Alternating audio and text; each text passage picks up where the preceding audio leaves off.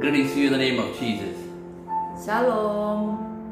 Salam dalam nama Tuhan Yesus. Let's see today's inspiration from Matthew 4 and verse 4. Inspirasi hari ini dari Matius 4 ayat 4. But he answered and said, It is written, Man shall not live by bread alone, but by every word that proceeds from the mouth of God.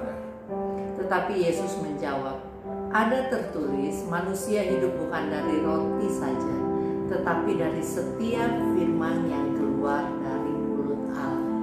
Here Jesus is telling Di sini Tuhan Yesus mengatakan that man shall not live by bread alone. That is not enough. bahwa But by every word of God. tidak cukup hanya dari roti saja, tetapi juga manusia perlu hidup dari firman Tuhan. You see, in Genesis 1:11, Dalam Kejadian 1 ayat 11, God spoke about all the food Tuhan bicara mengenai semua makanan. because man was eating vegetables Karena during the dulunya pre-Noah times. sebelum masa Nuh, manusia makan tanam-tanaman. And what did he tell? Dan apa yang dikatakan? Let all the vegetation come. Biarlah tumbuh-tumbuhan bertumbuh. Only his word Hanya oleh firman-Nya bring in all the vegetations. semua tumbuh-tumbuhan tumbuh. And then what happened?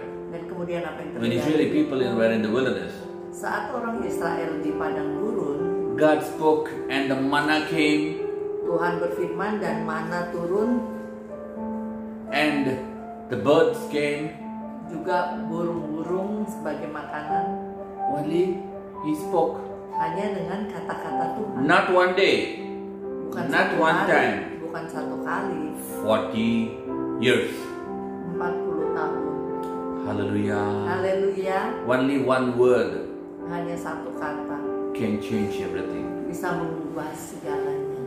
Hallelujah. Haleluya. Maybe you're sick. Mungkin engkau sedang sakit saat ini. God's only one word can make your life. Hanya perlu satu kata dari Tuhan yang mampu menyembuhkan. Jesus told Lazarus, Tuhan Yesus mengatakan, Lazarus, would he come out dan alive? Lazarus bangkit hidup kembali. You know something?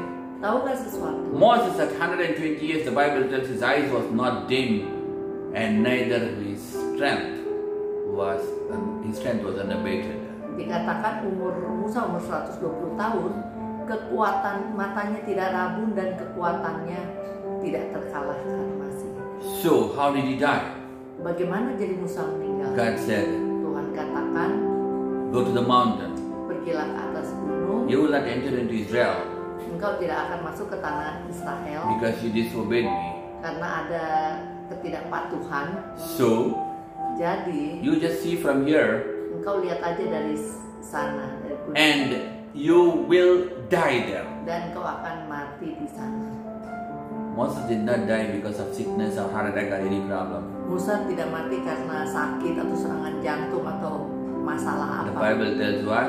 Alkitab katakan apa? In Numbers it tells he died according to the word of God. Kitab Bilangan dikatakan Musa mati sesuai firman Tuhan yang Tuhan firmankan katakan. So if God did not talk to him that he should die, he is not going to die. Jadi kalau Tuhan tidak mengatakan dia akan mati, ya mungkin dia nggak akan mati.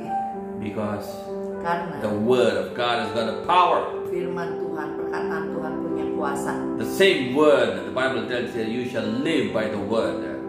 Firman yang sama mengatakan engkau akan hidup oleh firman. Not you struggle, Bukan engkau berjuang. not you will be sick by the word, Bukan but you engkau will live. sakit oleh penyakit, tetapi engkau hidup. The word live there means you will live with a livelihood, rejoice and be happy and with everything. Kata hidup di situ berarti hidup dengan sukacita, dengan daya kehidupan dan sebagainya. Shall we pray?